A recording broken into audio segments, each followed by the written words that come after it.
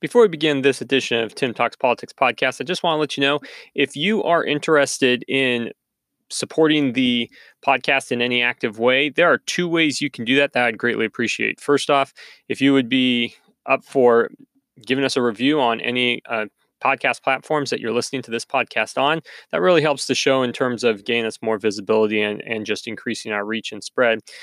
And secondly, if you're more interested in supporting the podcast and the work I do at timtalkspolitics.com financially, you can do that a variety of ways as well. I really work hard to make sure that this is a podcast and newsletter that is devoid of all kinds of sponsored content and ads, mostly because they get really distracting and I want to keep things focused on the conversation. But that does mean that we have to offset costs other ways. So if you're interested in financially supporting Tim Talks Politics, either the podcast, the website, the newsletter, there's a variety of ways in which you can do that. You can go to our podcast website at anchor.fm/Tim Talks Politics and click on support, or you can subscribe to the premium weekly newsletter, The Weekly Brief, by going to timtalkspolitics.com/weekly brief and subscribing there.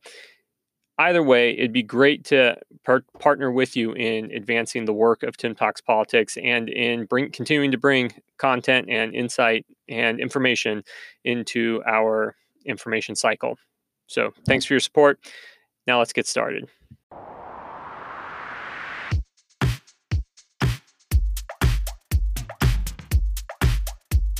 Welcome to the Tim Talks Politics podcast, a conversation on government, citizenship, and America's place in the world.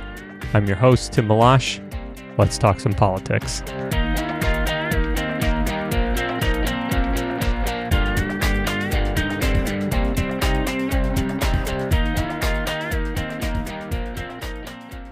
Hello and welcome back to the Tim Talks Politics podcast. So glad you're here. And today we're diving into Article 2 of the Constitution. And this is part of our summer series on the Constitution. It's basically just a read through and commentary. And it's just designed to kind of give us a working knowledge of the Constitution, its basic concepts, and its general outline, so we can have more informed discussions about not just the Constitution as a document, but also the American government as a whole.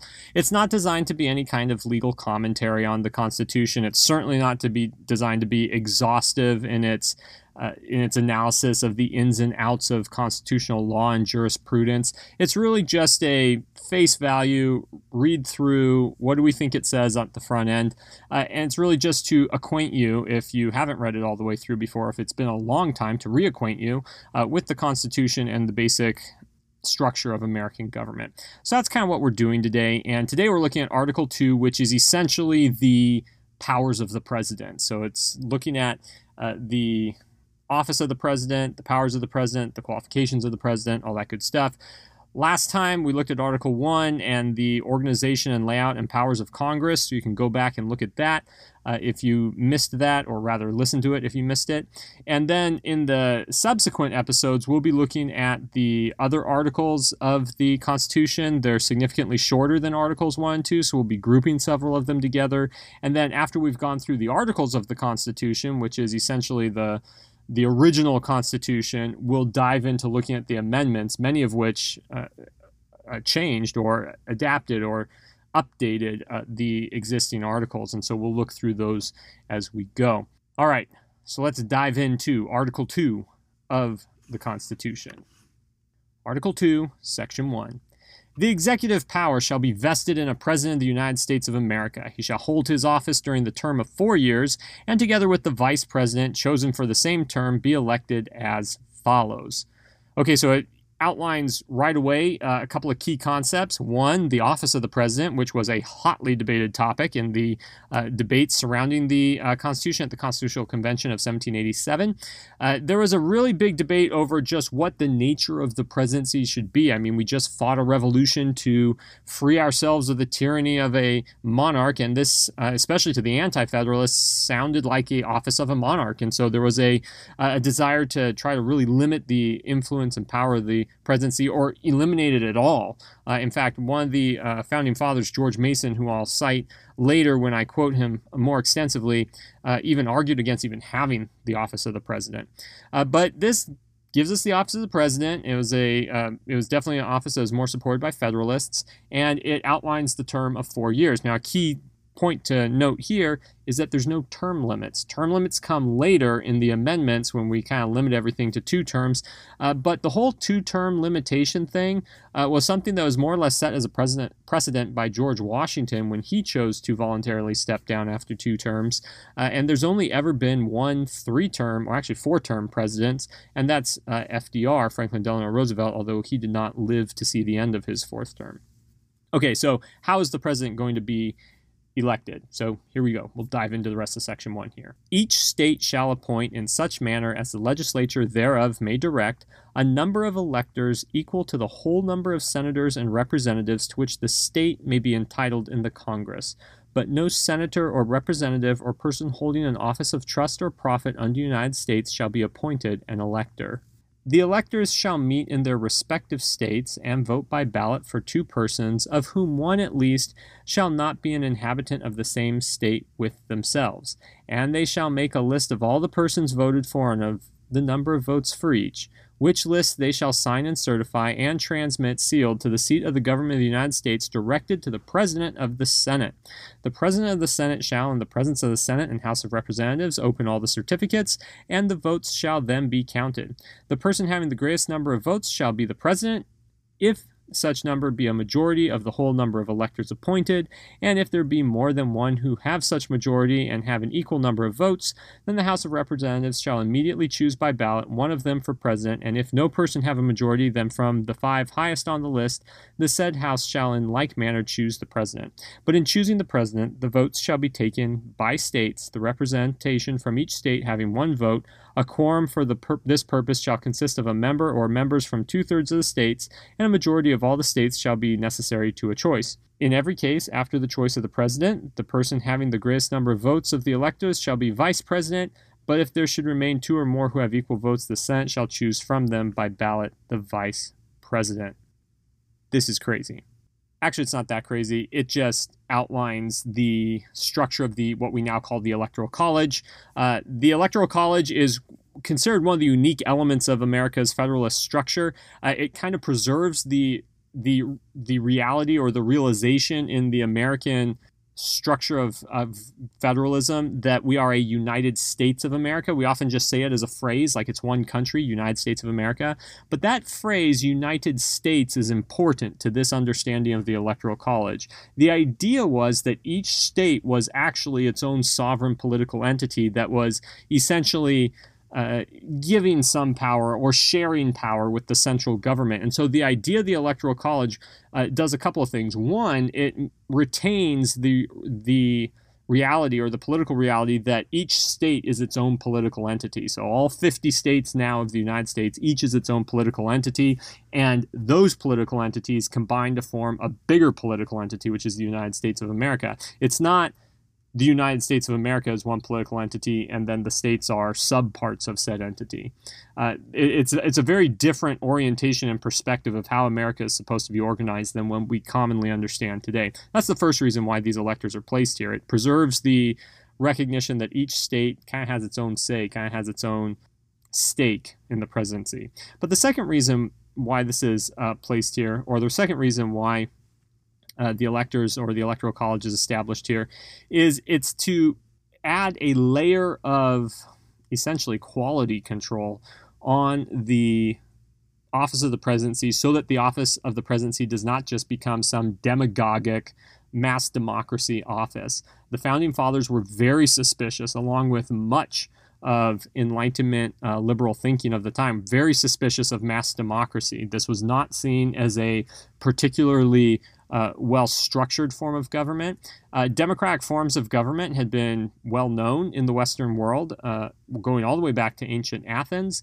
But therein lay the problem, is that going all the way back to ancient Greece, the problems of democracy, the tendency of demagogues to become all-powerful and just manipulate the masses were well known. And that's why even great thinkers like the father of political science, Aristotle, spoke openly of or critically, I should say, openly and critically, of democracy as not being a great form of government. It's only later, as we get into the kind of like post-American Revolution world that democracy comes to mean something different, something not mass democracy. We start talking about things like a representational democracy or a Republican democracy. And that's more or less what this view of America, or this structure of the American government, is setting out. And the Electoral College is an important way of demonstrating that this is not just a mass election across the whole nation. It's essentially today 50 state elections that are saying what the states want. And that's the function of the Electoral College. That's the role it serves. It's to prevent any one individual from kind of manipulating the masses of the country and becoming essentially a majoritarian tyranny. So that's kind of the general idea. Now, as I'm recording this in the summer of 2020, the Supreme Court just recently handed down a ruling on related to the Electoral College and related to this segment and discussion of the Constitution. And that was essentially ruling that state governments could mandate that the electors basically vote for who the state votes for. And the reason this even had to be a decision is that, strictly speaking, electors could, if they so chose, vote for someone or vote for a presidential candidate who did not win the popular vote within the state they're representing. These are called faithless electors, and in a couple of instances in the 2016 election, a few electors chose not to, or tried not to, vote the way their state voted in the general election, and were thereby essentially disciplined by their state.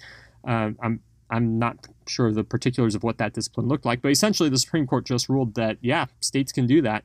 And it's kind of outlined here. Now, this section that I just read is affected by the 12th Amendment, which we'll get to when we look at the amendments. But essentially what's not affected is the fact that states actually get to set the rules of who their electors are, how they're chosen, and what's expected of them, essentially, as they go to that. Now, this is really important because the Electoral College is actually only the second step in the presidential election. So when we think about the different stages in the presidential election, it's really important to note that there's several stages. Now, we're kind of trained in our 21st century America to kind of like watch the news on election night, see who's declared the winner, and then it's like, that's the winner, that's the new president.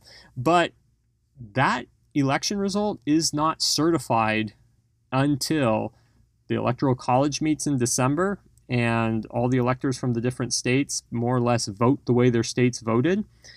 And then after that, the results of the Electoral College are sent to Congress, who meets in a joint session and certifies the vote. So the vote is not, it's kind of like a formality at that point, but it's kind of like this three-stage process to certify the results of the election.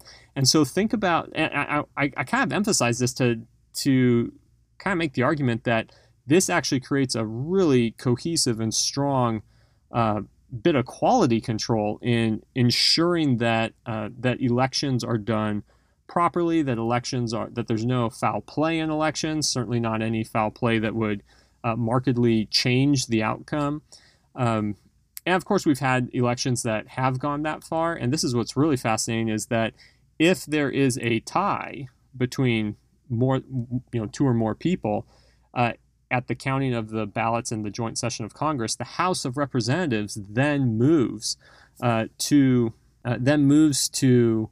basically vote for the president, which is kind of surprising. So I guess it's not really a tie. It's basically if no one can come up with a majority of the electors. So I guess you could have it split evenly, or split just so that someone gets less than the necessary half plus one majority. So it's a fascinating sequence, but I've generally found that this staged sequence of events are more or less there to protect the integrity of the election. And that's what we kind of see being aimed at here. And it's important to acknowledge that, because in a day and age where, especially after 2016, when there were questions of Russian interference and foul play, this kind of multi-staged process generally allows for a certain degree of error checking, checking on ballots, allowing for any legal challenges or recounts to be done prior to the Electoral College meeting to more or less certify the vote and then recertify the vote in the joint session of Congress. So even in a imperfect world where votes can be manipulated, miscounted, missed, or a foreign power can try to influence the election, the fact of the matter is we have these processes in place to kind of check back against that and preserve the integrity of the election, which is pretty awesome. Okay, let's keep going. The Congress may determine the time of choosing the electors and the day on which they shall give their votes, which day shall be the same throughout the United States. So again, the states appoint the electors, but it's Congress that determines when they get chosen, and how they, not how they get chosen, but when they get chosen and when they need to meet to vote so that they can move the process forward. And I think that's sometime in early December. So we usually have the general election in November, the meeting of the Electoral College in December, and then Congress certifies that vote. I think it's in early January, and so you kind of have like each of these stages in a month. So you have several weeks at which these corrections and adjustments, if need be, can be made. So yeah, it's pretty interesting to see how it's staged out that way. That's why you can have somebody win an election, a presidential candidate win an election in November, and then they're not inaugurated until end of January. All right, now let's get into the qualifications of the office. No person except a natural-born citizen or a citizen of the United States at the time of the adoption of this Constitution shall be eligible to the office of president. Neither shall any person be eligible to that office who shall not have attained to the age of 35 years and been 14 years a resident within the United States. So these are just the qualifications of office. There have been qualifications for all the offices of the Senate, and it's kind of interesting how you see that increase of 5 years. So you had to be 25 to run for the House, you had to be 30 to run for Senate, you have to be 35 to run for president, which is kind of interesting. And there's also this idea here, or this point here, that you have to be a natural-born citizen. In other words, you have to be the parent, you have to be the child of American citizens. You can't be an immigrant to America and run for president. You can be an immigrant and become a member of Congress. You can be an immigrant and become a governor of a state, but you can't become president of the United States.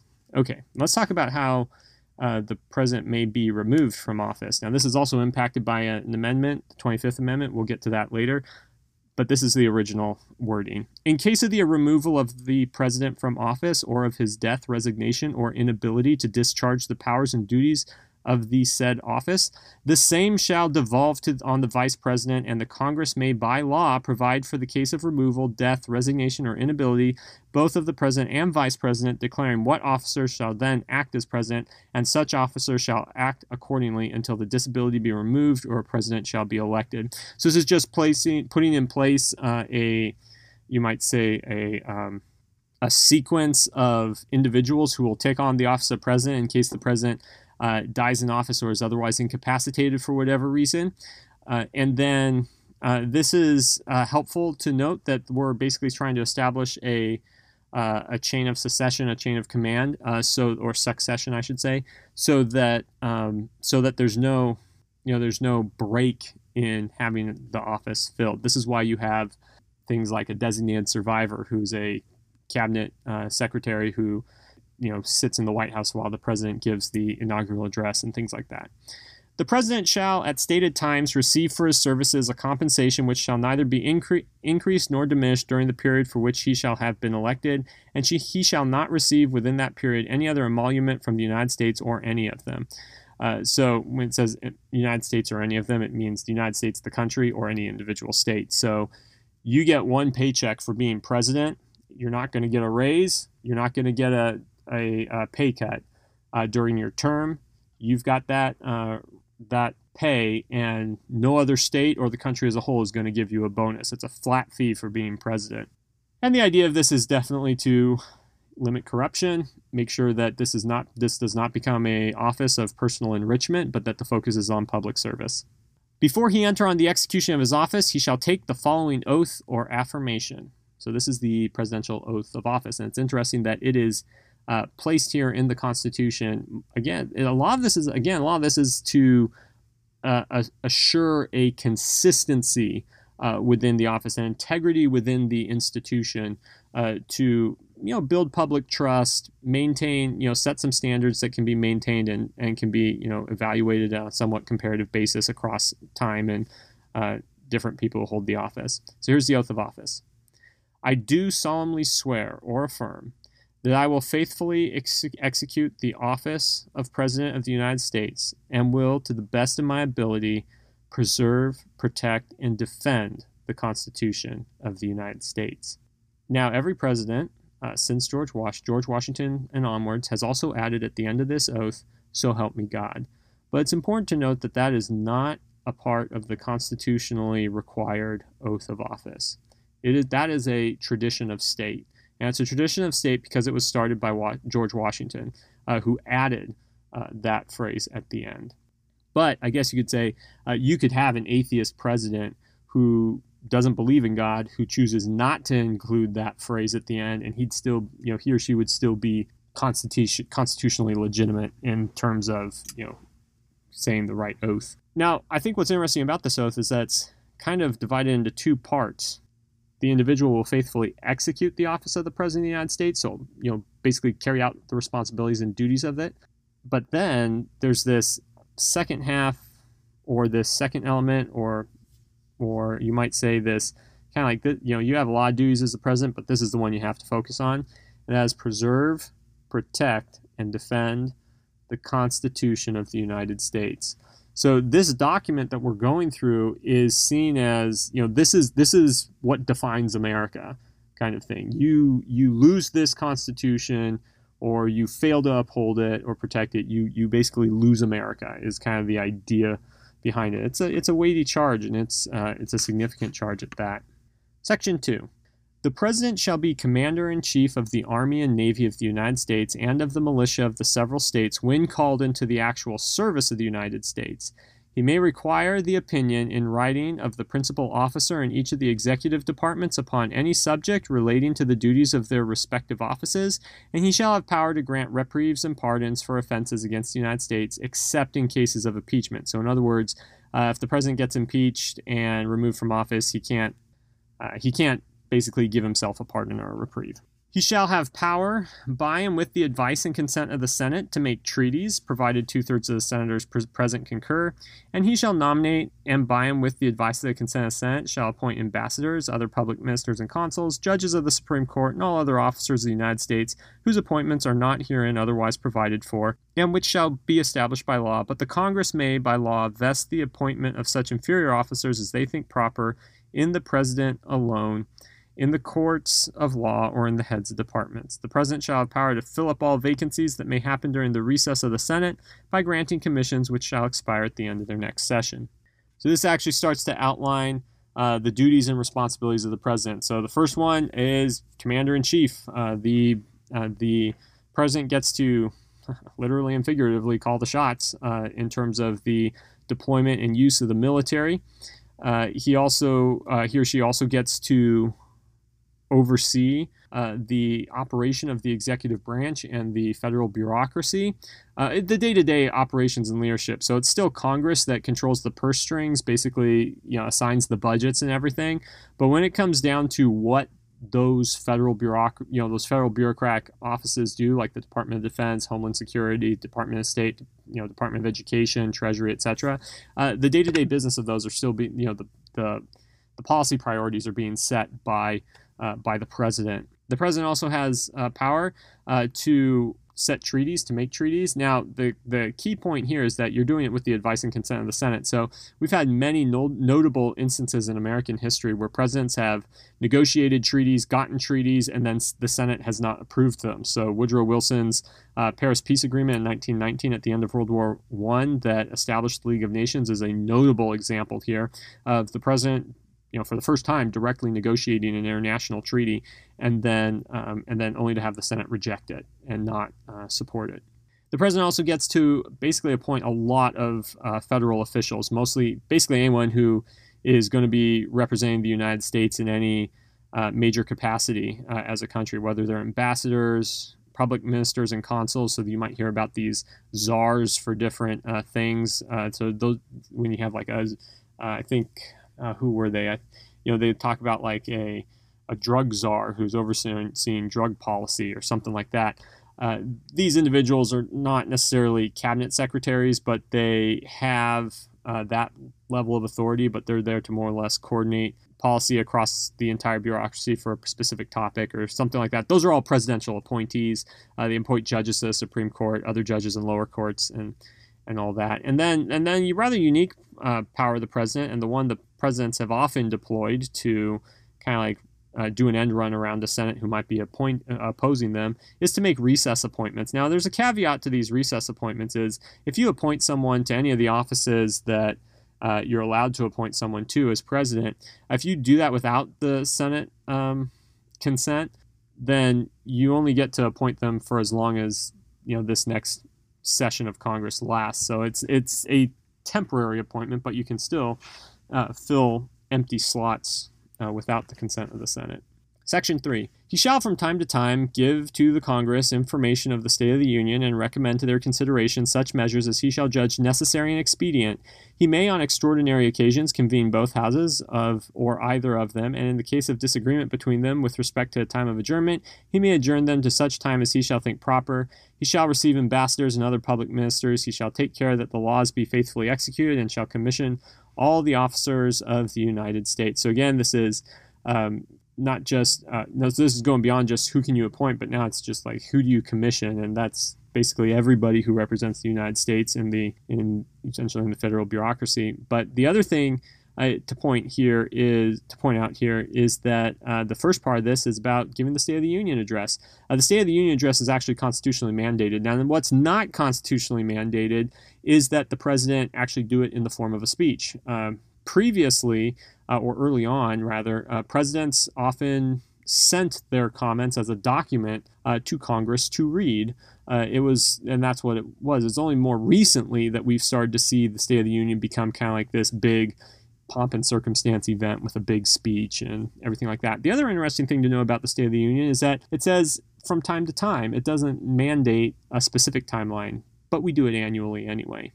So it's kind of interesting to see how the Constitution kind of gives pretty broad parameters, but then we're allowed there's an allowable certain flexibility that allows for different approaches or things to be done, and this creates different, based on how popular an approach might be, like say giving a televised speech as opposed to sending Congress a report. This might be what leads to a sense of tradition developing around a certain practice. Section 4. The President, Vice President, and all civil officers of the United States shall be removed from office on impeachment for and conviction of treason, bribery, or other high crimes and misdemeanors. And again, like I was saying earlier, a good example of kind of like having some pretty broad contours or lines within which to work.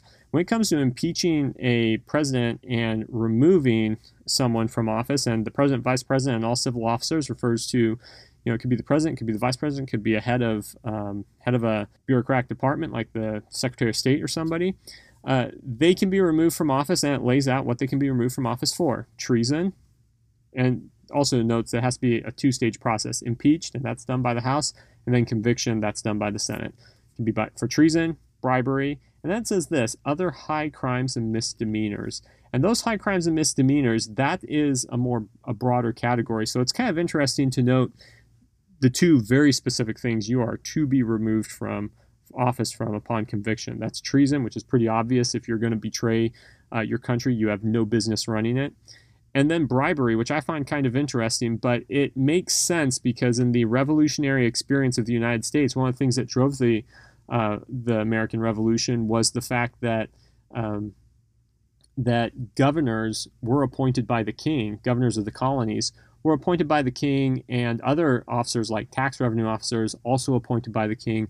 And the king moved to take increasing amounts of control away from Parliament and over the American colonies to rule them directly. And this is what drove so much American angst towards the King of England, so much angst towards taxes or colonial governors as representatives of the crown, and also is what led to this concern for really circumscribing and trying to limit the executive power. And so it's kind of interesting that bribery shows up as being this one of two very specific crimes that just there's no toleration for whatsoever. Understandable given the context, but interesting that still those two, it's very contextually understood that way.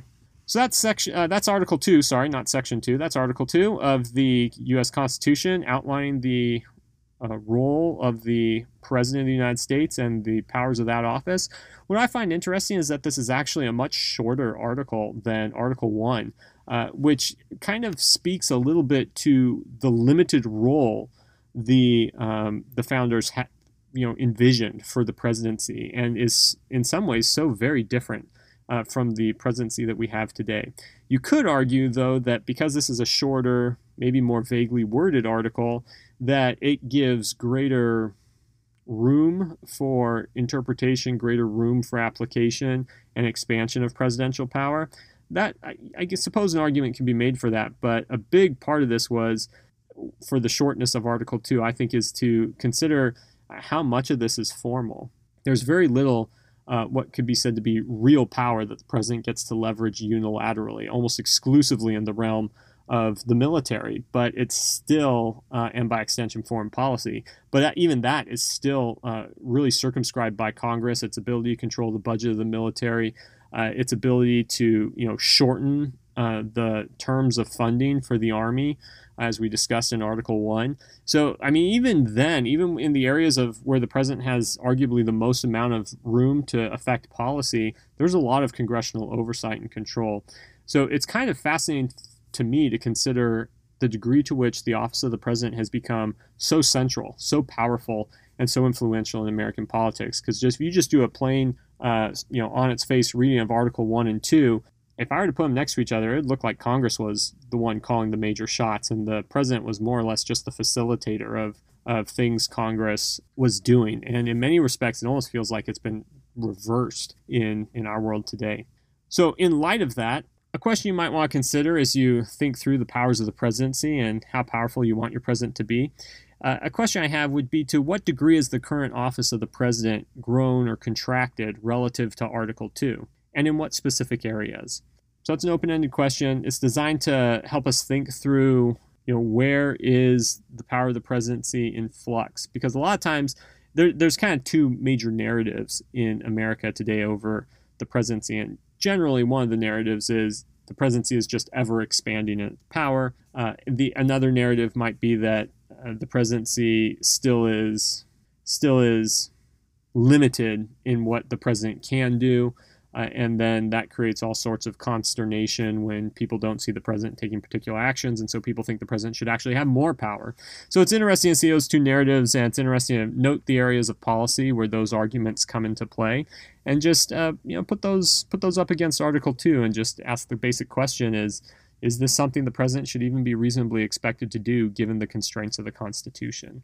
If you'd like to do some more reading on the office of the president or just the debate over the powers of the president, there's a couple of additional resources. I'll add in the show notes the resources I had from last time. So this is going to be like the transcript of the Constitution from the National Archives, the commentary on the Constitution, the congressional annotated Constitution, and I'll link to the Article 1 podcast as well. But I want to add two new sources to this list, and that is Charles Kessler's edition of the Federalist Papers. Charles Kessler is widely considered to be one of the major scholars in America living today on the Federalist Papers, and kind of wrote the definitive textbook on them, or the definitive edition, commentary, whatever you want to call it, on the Federalist Papers. I'll link to that. And then the Center for the Study of the American Constitution at the University of Wisconsin-Madison has a really cool page. It's called The Debate Over the President and the Executive Branch, and it has links to a number of Federalist and Anti-Federalist writings debating the presidency, its powers, and everything. And so it's a cool way that you can get a quick snapshot into kind of the fundamental debate over political power at the Constitutional Convention, and that was over, just how much power should the executive have. That largely broke down along anti-federalist and federalist lines, and you can get a snapshot on that webpage from the primary sources that are available there over just what some of the ideas and concerns were. And one of those concerns from an anti-federalist of the time is the last word for today. And it's a quote from George Mason's Objections to the Constitution of Government formed by the Convention. He wrote it around September 17th, 1787. And here's what he said about the office of the president. Maybe you can use this to frame how you might answer the question I asked earlier. The President of the United States has no constitutional counsel, a thing unknown in any safe and regular government. He will therefore be unsupported by proper information and advice, and will generally be directed by minions and favorites, or he will become a tool to the Senate, or a council of state will grow out of the principal officers of the great departments, the worst and most dangerous of all ingredients for such a council in a free country, for they may be induced to join in any dangerous or oppressive measures to shelter themselves and prevent an inquiry into their own misconduct in office. So in some level, it seems that George Mason is, over 200 years or so ago, expressing concern over the lack of oversight over the office of the president and the ability the presidents will have to surround themselves with more or less yes men, yes women, I guess, and he kind of speaks to what we would call today essentially, I guess you'd say, a deep state or a blob if they refer to the foreign policy establishment, and this tendency to want to shelter and protect itself against inquiry into official misconduct. And so that's one of the things that George Mason saw as being a major concern with the office of the president, is that it just was not formally structured enough, and that would lead to all manner of foul play. So we got plenty of history to look at. How right was George Mason in evaluating the presidency? I will leave that to you to discuss. Or you know what? I'll do this. I did not anticipate doing this at the end of this episode, but if you subscribe to the Tim Talks Politics newsletter at timtalkspolitics.substack.com, we have the ability to actually start discussion threads. So I'll actually post some of these questions along with this podcast in there. And if you subscribe to the newsletter and essentially the podcast, by subscribing there and becoming a subscriber, you can get access to that discussion. We can kick that idea around. And right now, listeners to the podcast get a discount on the newsletter and subscribing to Tim Talks Politics. So go to timtalkspolitics.substack.com/podcast and to lock in that discount, and you will be able to log on, see this podcast, and engage in the discussion on it. Look forward to seeing you there. Have a good one. Well, that's a wrap on this episode of the Tim Talks Politics podcast. Thank you so much for joining the conversation whenever and wherever you're listening from. If you're in a generous mood, I'd love it if you would leave a review of the podcast wherever you listen to podcasts. It helps to improve the show and increase its visibility in the marketplace of ideas. And please be sure to check out the show notes at timtalkspolitics.com, where you can find additional content and subscribe to my newsletter, The Weekly Brief. This is Tim Malash. Until next time, have a great week, and I will see you again on the Tim Talks Politics podcast.